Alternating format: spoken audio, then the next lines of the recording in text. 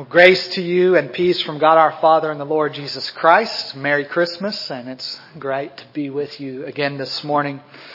Stand together as we hear God call us into worship from Psalm 146. These are the first two verses of the psalm. Psalm 146. Praise the Lord. Praise the Lord, O my soul. I will praise the Lord as long as I live. I will sing praises to my God while I have my being. Amen. Let's join together in the hymn of praise. Angels we have heard on high. You'll have an insert in your bulletin. We'll sing all three verses together.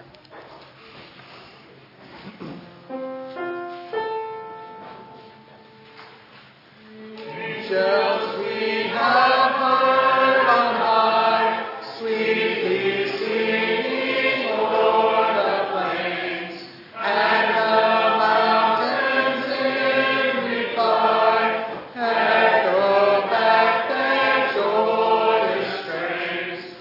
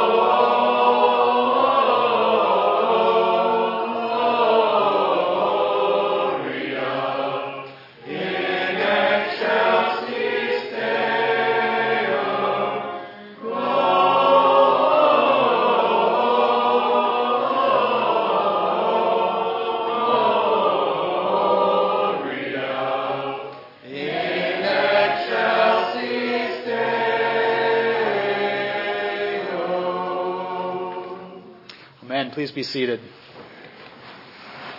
We now have the joy and privilege to approach the Lord in a season of prayer together. Let us pray.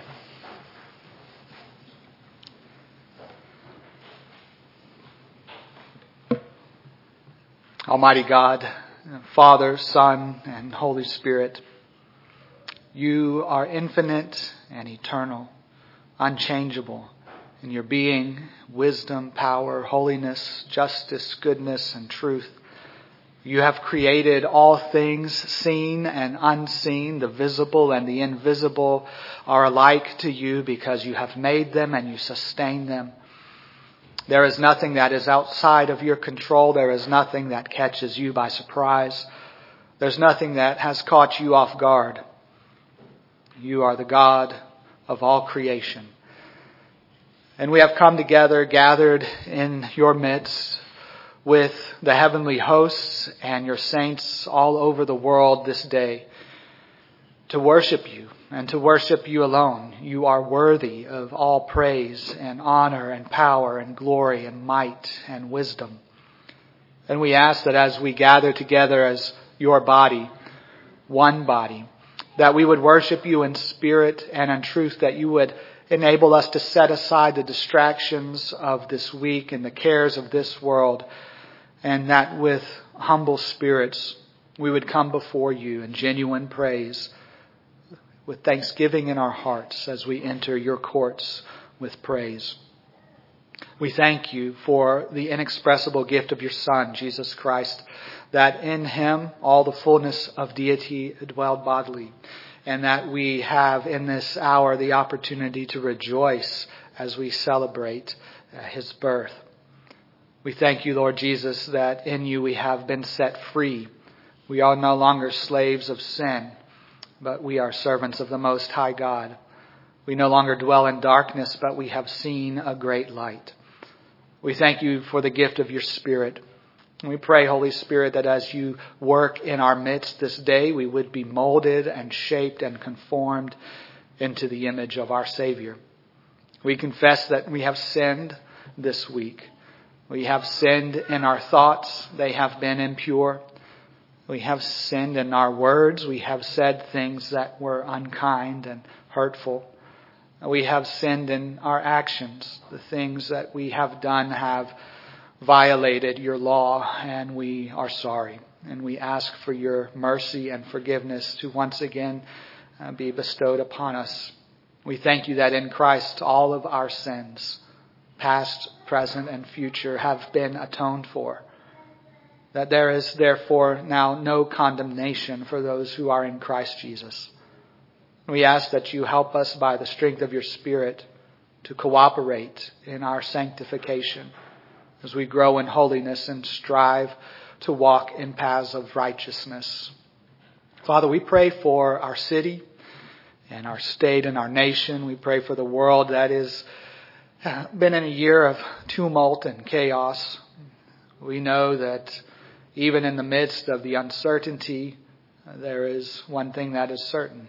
You. You are a solid rock on which we can stand firm. We pray that in the midst of the upheaval of the nations, that you would continue to draw men to yourself, that you would use us to do it in this day, in this hour.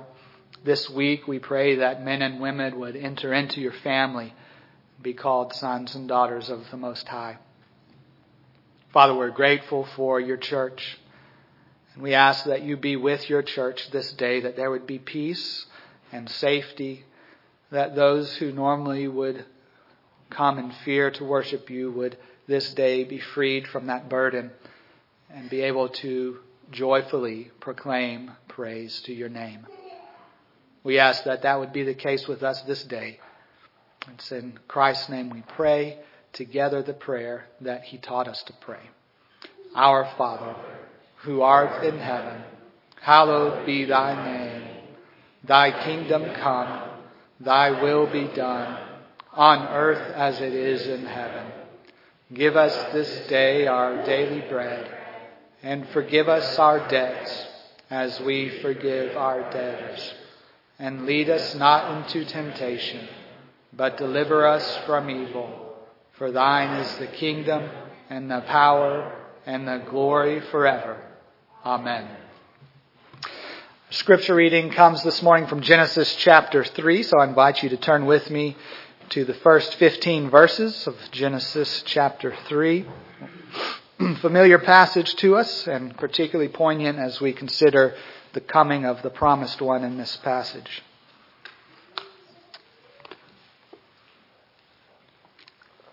This is God's holy word. Now, the serpent was more crafty than any other beast of the field that the Lord God had made. He said to the woman, "Did God actually say you shall not eat of any tree in the garden?" And the woman said to the serpent, "We may eat of the fruit of the trees in the garden, but God said, you shall not eat of the fruit of the tree that is in the midst of the garden. Neither shall you touch it, lest you die."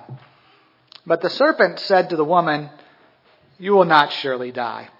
For God knows that when you eat of it, your eyes will be opened and you will be like God, knowing good and evil."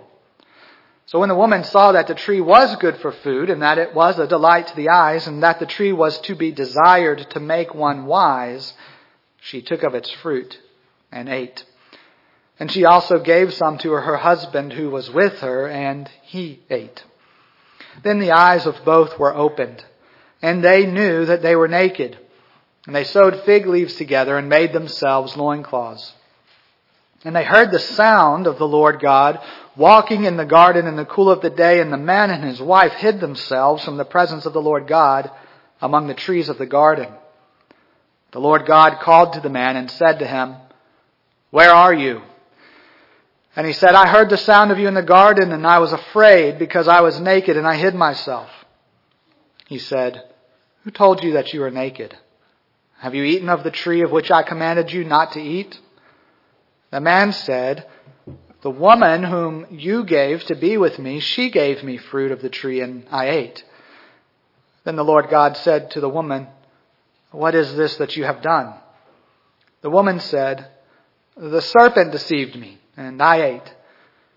The Lord God said to the serpent, "Because you have done this, cursed are you above all livestock, and above all beasts of the field.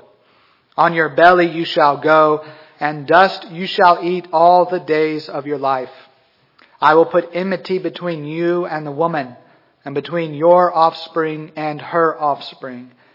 He shall bruise your head, and you shall bruise his heel." Amen. Let's stand together and sing the doxology.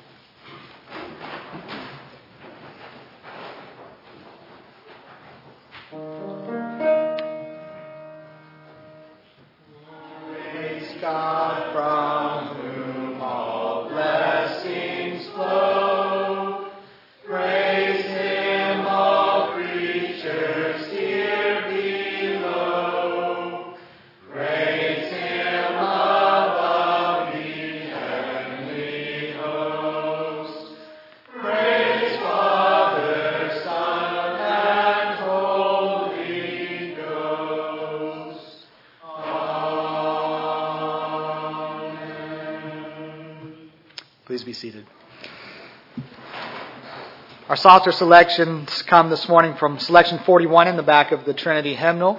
These selections come from Psalm 86 and 87. You can find them on pages 638 and 639. I'll read the light print, and then you join together in the bold.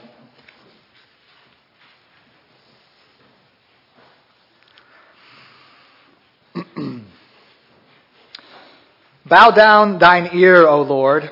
Hear me, for I am poor and needy. Preserve my soul, for I am holy.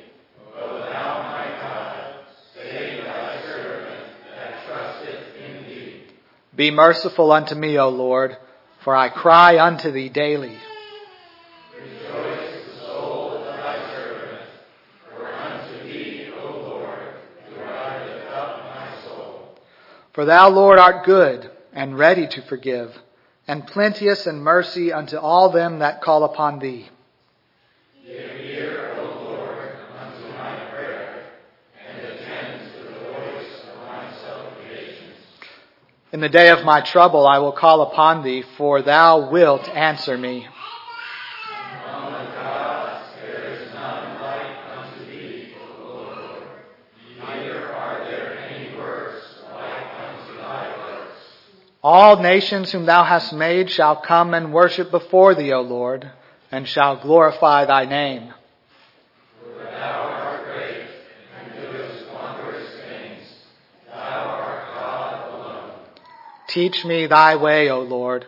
I will walk in thy truth. Unite my heart to fear thy name. I will praise thee, O Lord my God, with all my heart, and I will glorify thy name forevermore.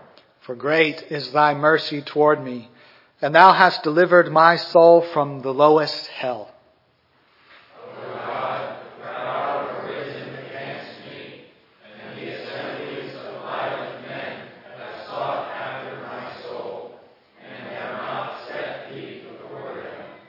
But thou, O Lord, art a God full of compassion and gracious, long-suffering and plenteous in mercy and truth. O turn unto me, and have mercy upon me. Give thy strength unto thy servant, and save the son of thine handmaid. Show me a token for good, that they which hate me may see it and be ashamed, because thou, Lord, hast helped me and comforted me. His salvation is in the holy mountains. The Lord loveth the gates of Zion more than all the dwellings of Jacob. Glorious things are spoken of thee, O city of God. I will make mention of Rahab and Babylon to them that know me. Behold, Philistia and Tyre with Ethiopia, this man was born there. And of Zion it shall be said, this and that man was born in her, and the highest himself shall establish her. The Lord shall count when he writeth up the people that this man was born there. As well the singers and the players on instruments shall be there. All my strings are in thee. Amen. Let's join together in singing hymn number 147, O come, Emmanuel.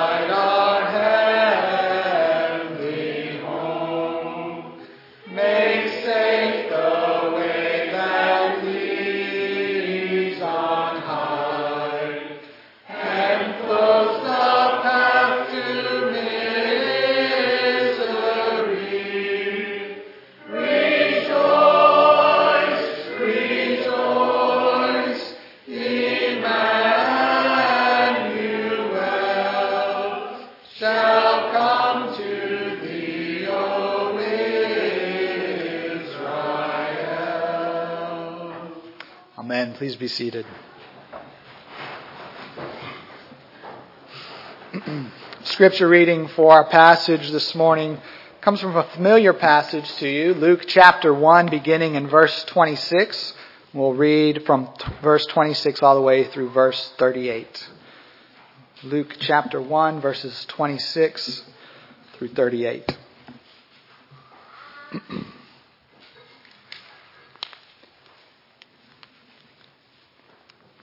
This is God's holy word. In the 6th month, the angel Gabriel was sent from God to a city of Galilee named Nazareth, to a virgin betrothed to a man whose name was Joseph, of the house of David.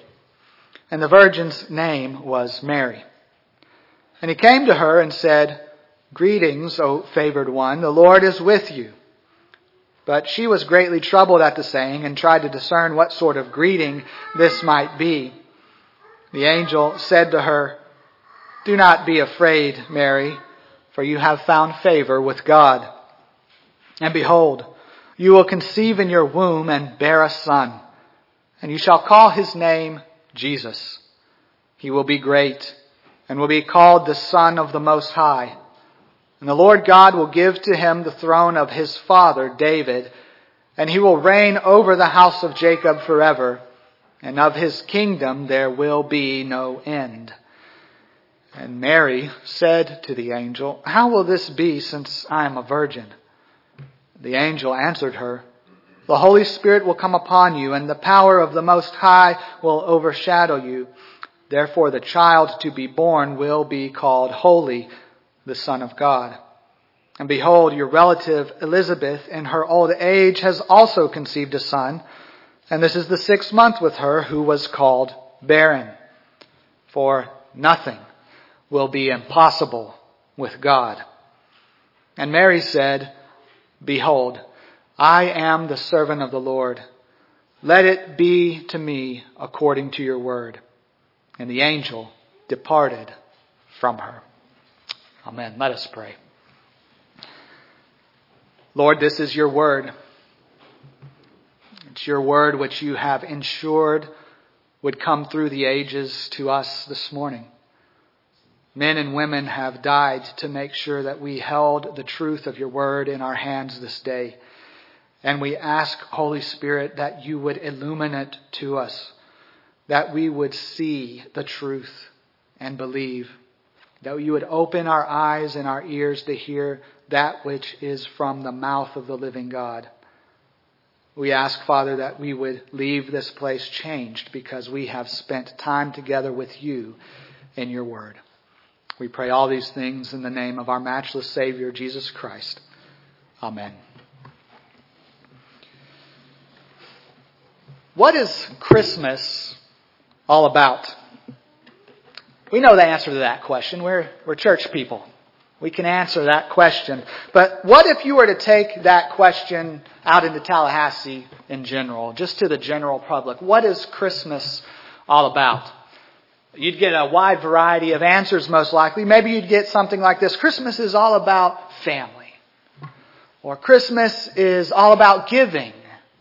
Or maybe Christmas is all about peace or love or joy, kindness. All of those things are good, but that's not really what Christmas is all about. Those things kind of usurp the place in the general public of what Christmas is really all about. And this passage is kind of similar.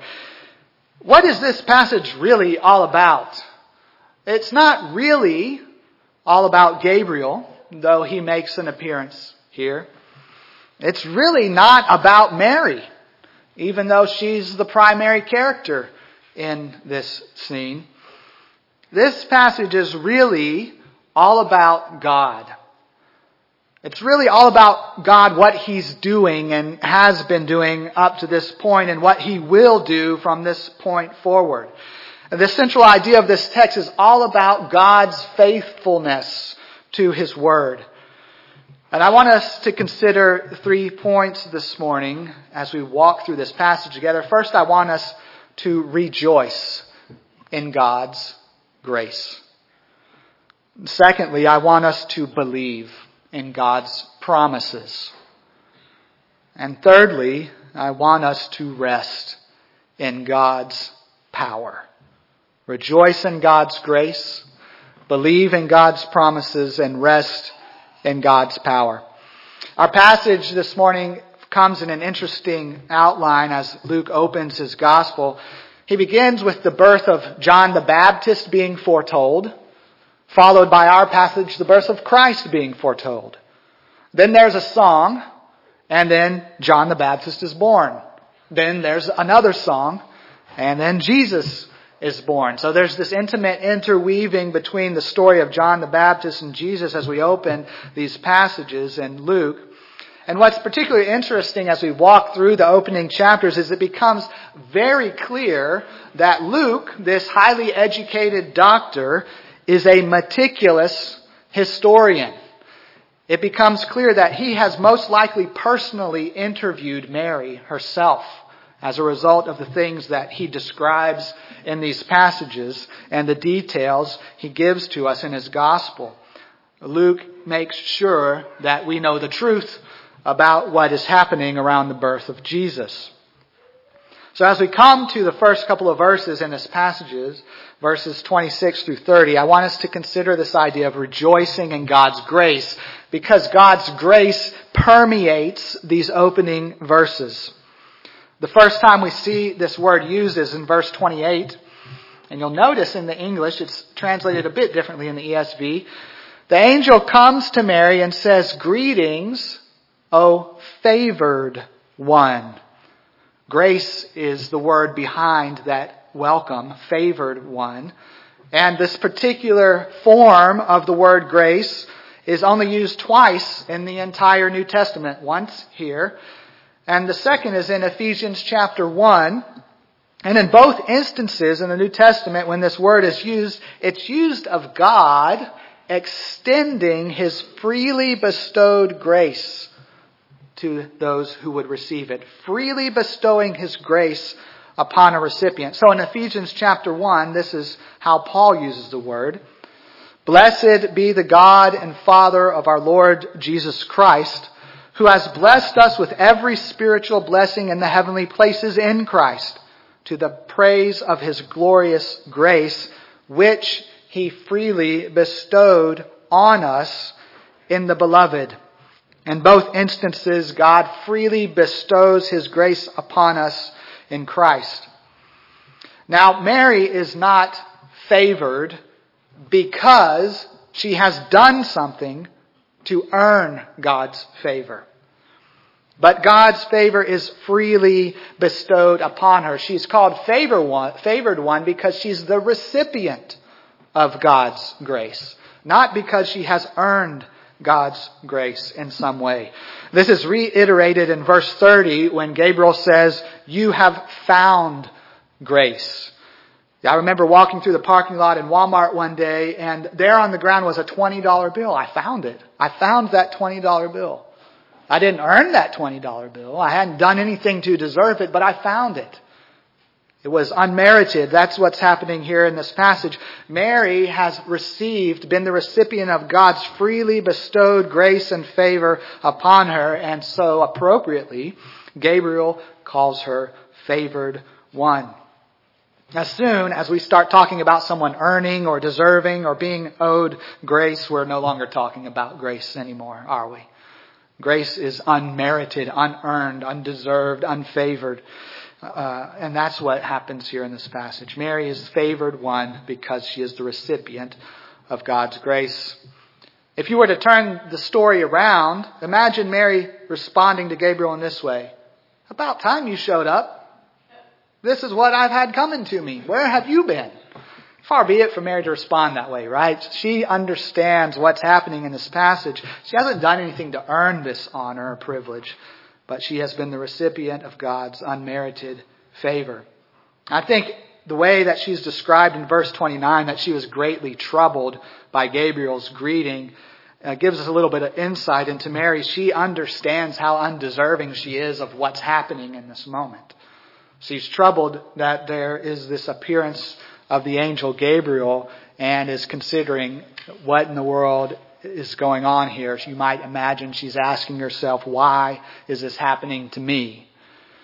She understands grace. Far be it from us to think that way too.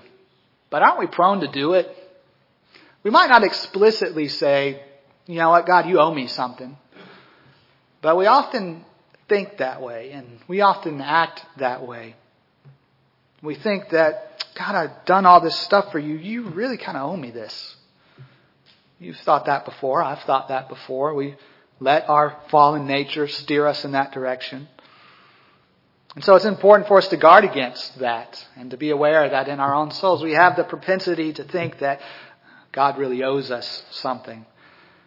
But God's not in debt to us in any way. And even in spite of our sinfulness, He freely bestows gifts and grace and favor upon us. And I would submit to you that as Gabriel speaks this greeting to Mary, greetings, O favored one, he's speaking those words to you as well. Because you also are the recipient of God's unmerited favor in the Christ child. As Gabriel greets Mary 2,000 years ago, his greeting is coming down through the ages to you, believer. Greetings, O favored one. Here in this passage, you see the longing of the ages, and you receive God's grace through the child. We can rejoice in that grace because our God is a God full of grace. And it's clear in these verses that that's what's going on. We can rejoice in God's grace, and we can believe in God's promises, secondly. In verses 31 through 33, we'll see 7 promises that God fulfills, that God keeps His word on. And as we lead up to verses 31 to 33, Luke is really setting up the picture for us that this is about to happen. These promises are about to be fulfilled. Look at verses 26 and 27 again and see if you can catch the key words popping as Luke writes them down. In the 6th month, the angel Gabriel was sent from God to a city of Galilee named Nazareth, to a virgin betrothed to a man whose name was Joseph of the house of David. And the virgin's name was Mary. Now those 2 sentences ought to immediately cue you in. Something is about to happen here. And that's what Luke's trying to do. He's setting you up because there's about to be a fulfillment of promises, a flurry of prophecies that come out of Gabriel's mouth, one after the other. So let's take a look at these. Number 1, the first promise fulfilled as Gabriel speaks to Mary. In verse 31, he says, "And behold, you will conceive in your womb and bear a son." Now this is almost word for word quotation from Isaiah chapter 7, where Isaiah writes, "Hear then, O house of David, the Lord Himself will give you a sign. Behold, the virgin shall conceive and bear a son." 750 years or so before this event takes place, Isaiah prophesies this exact moment, and Gabriel intentionally chooses these exact words so that as they're pinging off of Mary's ears, she's remembering, Isaiah said that this would happen. And that's the first promise that is fulfilled. Secondly, Gabriel says in verse 31, "And you shall call His name Jesus." Now, Jesus is the Greek equivalent of the Hebrew name Joshua, and that name means Yahweh saves. So Gabriel tells Mary to call Him Jesus, that is, Yahweh saves. Again, nearly a direct quote from Isaiah 7, where Isaiah says, "And you shall call His name Emmanuel." And Emmanuel means God with us. So here, Gabriel announces the birth of Jesus. It's coming. Yahweh in Mary's womb, coming to save His people from their sins. And 750 years prior to that, Isaiah already calls it. "You shall call His name Emmanuel," God with us. Thirdly, the third promise in verse 32, A seemingly mundane phrase, but packed with importance, is, he will be great.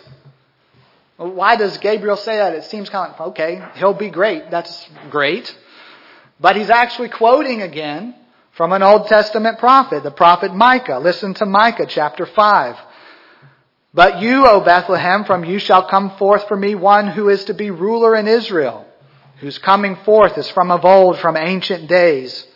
And he shall stand and shepherd his flock in the strength of Yahweh, in the majesty of the name of Yahweh his God. And they shall dwell secure, for now he shall be great to the ends of the earth. It's no accident that Gabriel uses this phrase. 750 years prior to this moment, the prophet Micah, by the Holy Spirit, proclaims this prophecy that the coming one will be great to the ends of the earth. And Gabriel speaks this prophecy to Mary, and she is reminded of the promises of God from long ago. Promise number 4, at the end of verse 32, Gabriel says, and he will be called the Son of the Most High. This is a quotation from 2 Samuel chapter 7, where God, in his covenant with David, says, I will raise up your offspring after you, who shall come from your body. I will be to him a father, and he shall be to me a son. 1,000 years before this moment, God gives this promise to David. And here Gabriel is reminding Mary, he's reminding you of this promise God has made. And after 1,000 years, this promise is coming true. The 5th promise, Gabriel says, and the Lord God will give to him the throne of his father David.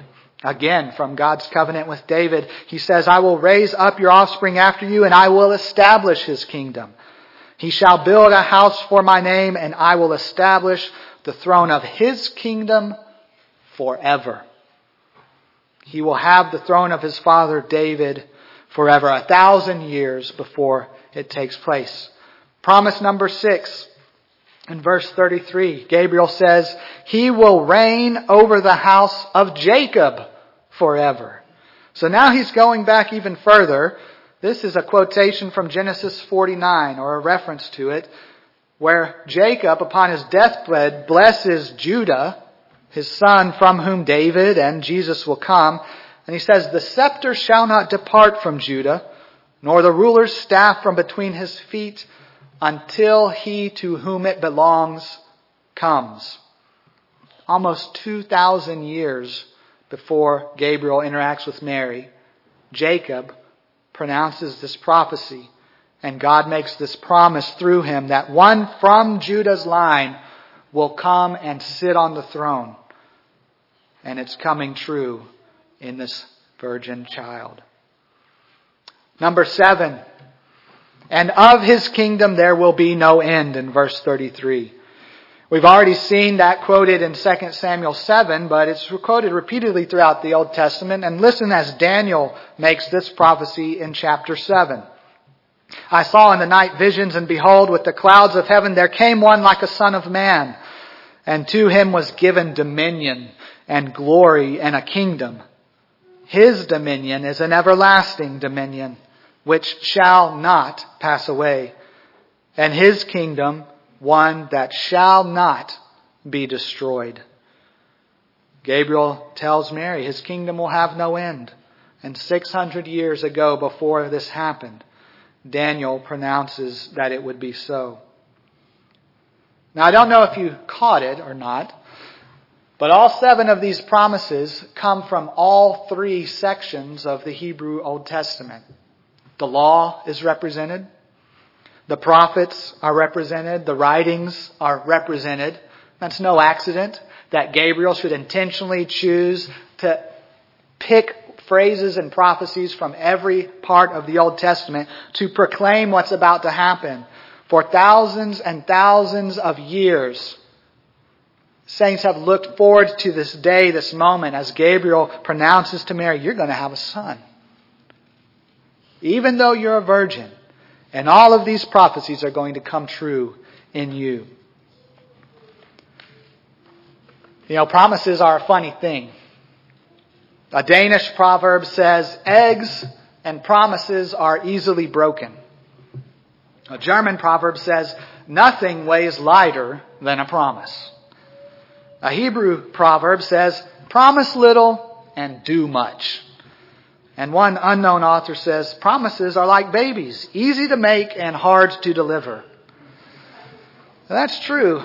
We make promises all the time. You've made promises to friends. You've made promises to your children. You've made promises to your grandchildren. You've made promises to your wife, to your husband. And you have broken those promises. We've promised to do this or to do that, and we failed to come through. Now, maybe from time to time we actually do keep a promise. We're actually able to do that and maintain our word. But by and large, we are promise breakers and not promise keepers. Maybe it's the case that you need to ask forgiveness of somebody to whom you have broken a promise. Or maybe it's time for you to forgive someone who has broken a promise to you. But God doesn't need to ask forgiveness for breaking His promises. God is faithful to His word throughout thousands and thousands of years, thousands and thousands of generations. People come and people go, and yet the Lord's word remains true. Here is a God in whom you can trust. This is a God that you can believe. This is a God of promise. Promises made and promises kept. And that's what Gabriel wants Mary to know in this moment. Mary, you're the one to receive this grace. And the longing of the ages is coming true in this moment. Believe God's promises. That's what Gabriel wants for Mary. And that's what God wants for us. We can rejoice in His grace. We can believe in His promises. And finally, we can rest in God's power. Now let me caveat this section of verses 34 through 38 by emphasizing that we can rest in God's supernatural power. We live in a culture and we live in a world in this post-enlightenment, postmodern milieu that wants to explain away the supernatural, that wants a naturalistic explanation for everything. But that's not what's happening here in this passage. If you strip the supernatural away, just throw it in the garbage, okay? Because it's not worth anything. The supernatural is intrinsic to who God is. And the supernatural power that we see in this passage ought to cause us to rest. To not strive and look for answers that we can explain, but to know the God who is powerful beyond our imagination. Now we see this supernatural power primarily displayed in the miracle of the virgin birth. And Mary gets it. She asks this question: how can this be since I'm a virgin? Or literally in the Greek it says, how will this be since I do not know a man? It's a euphemism, right? Mary understands the way of a man with a woman. She understands the birds and the bees. So why does she even ask the question? She's betrothed to Joseph. They're going to be married. Don't you think that would just kind of naturally lead to an explanation, a natural explanation to how this is going to happen? But Mary gets it. She understands from Gabriel's promises that are fulfilling Scripture, something supernatural is about to take place here. It's not going to be because I'm betrothed to Joseph. Something powerful is happening in this moment. And she understands this conception is not going to be by the natural process. So there are 5 displays of power that we see in verses 35 through 38. Gabriel answers Mary's question in verse 35 initially by saying, the Holy Spirit will come upon you. Now what's interesting about this language is it's the same type of language that's used of the Holy Spirit in Genesis chapter 1. You remember that passage? The Spirit of God hovered over the face of the waters at creation. That's the same thing that Gabriel is saying will happen in the womb of the Virgin Mary. The Holy Spirit engaged in the creative process will cause this conception to take place. It's a supernatural power. Secondly, Gabriel says in verse 35 that the power of the Most High will overshadow you. Now again, Gabriel is intentional in the language that he uses because the language he uses here is reminiscent of two things.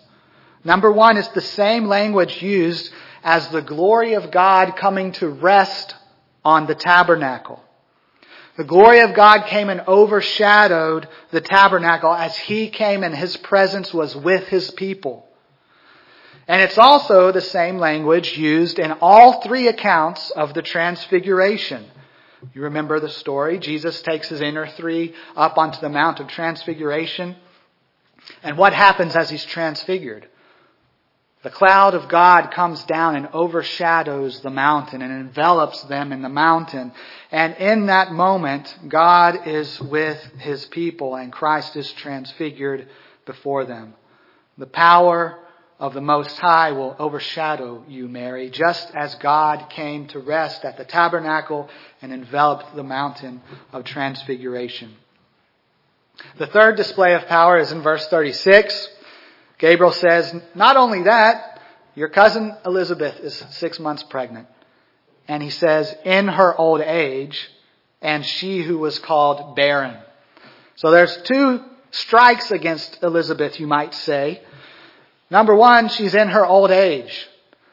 It's not like she's a young woman who has been barren and is now conceiving. She's an elderly woman who has been unable to conceive. And it's not like she's an elderly woman who has had 13 children and now she's going to have a 14th child. She's an elderly woman who has been unable to conceive her entire life.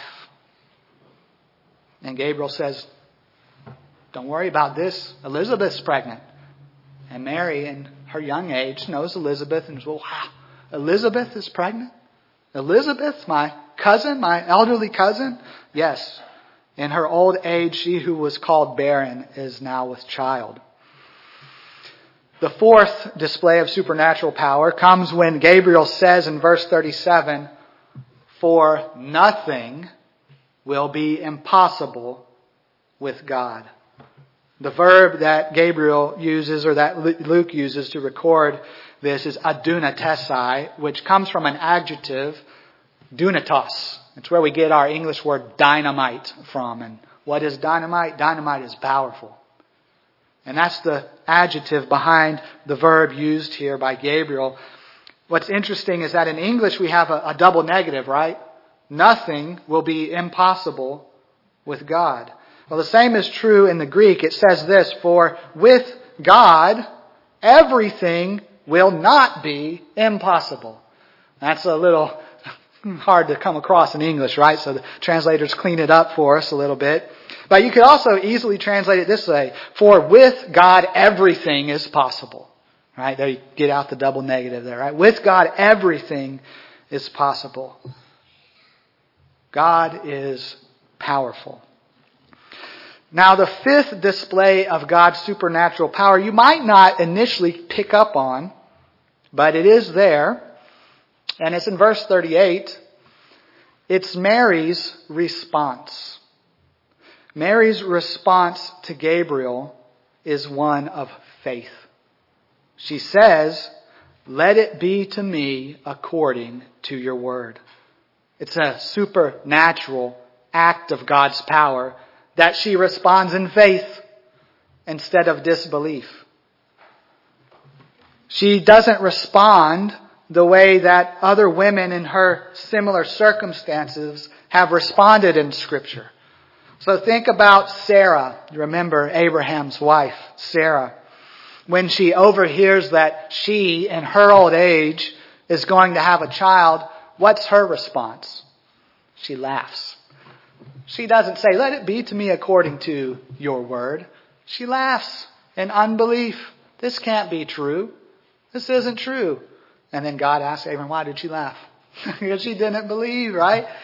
But Mary's response is not like Sarah's. Or you might think about Rachel, Jacob's wife.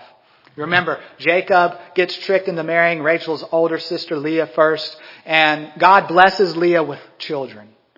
But Rachel is barren, and she doesn't have children, and she desperately wants children. And how does Rachel respond to this circumstance? Does she say, "Let it be to me according to your word"? No, she gives her servant to her husband as an extra wife, and that's how I'm going to have a child.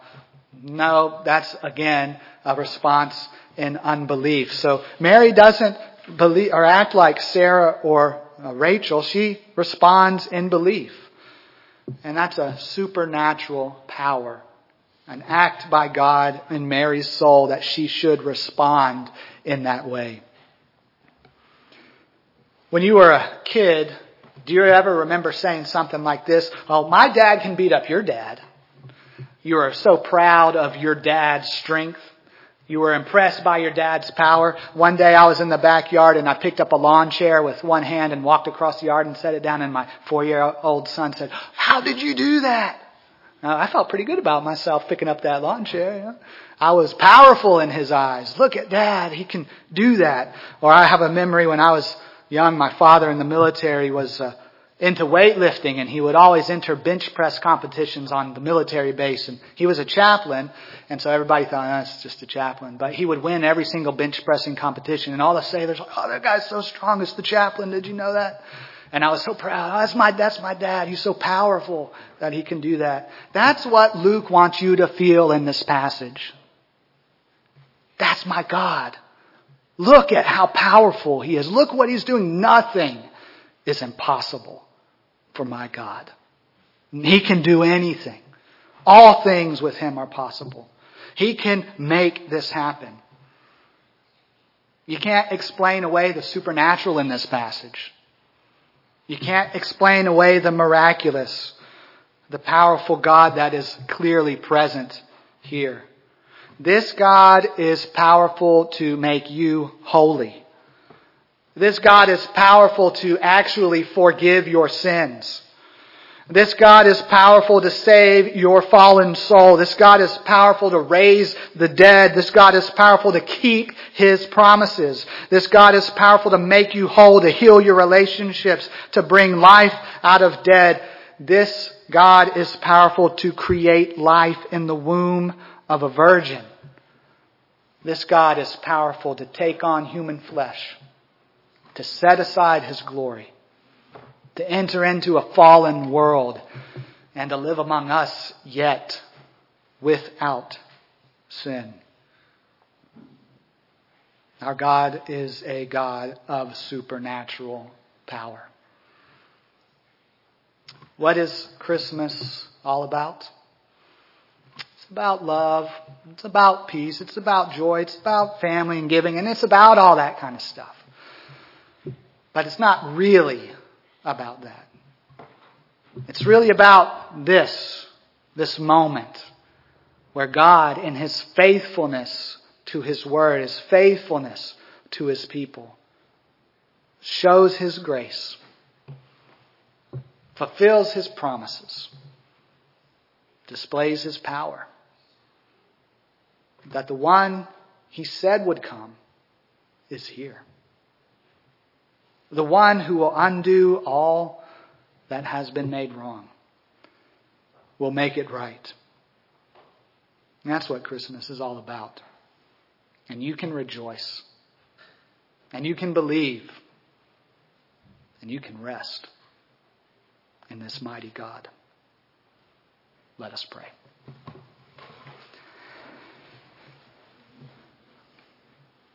Father, we are moved by this passage. It's a passage that's familiar to us. We've known it since we were children. And we see you in it. And we know that Gabriel is there. We know that Mary is there. And they're good. But there's nothing so good as your grace. There's nothing so good as your faithfulness to your promises. There's nothing so good as your almighty power. And that you should freely bestow these things upon us, we who have transgressed your law, is a humbling reality. Let us rejoice in it. Let us find strength in it. Let us proclaim it from the rooftops that there is life and joy and peace in its fullest sense found in Christ and in no other. And may we go out into this week proclaiming the truth that Christ the Savior is born. It's in His name we pray. Amen. If you would, please stand with me and we'll sing our hymn of response, number 168, Hark the Herald Angels Sing.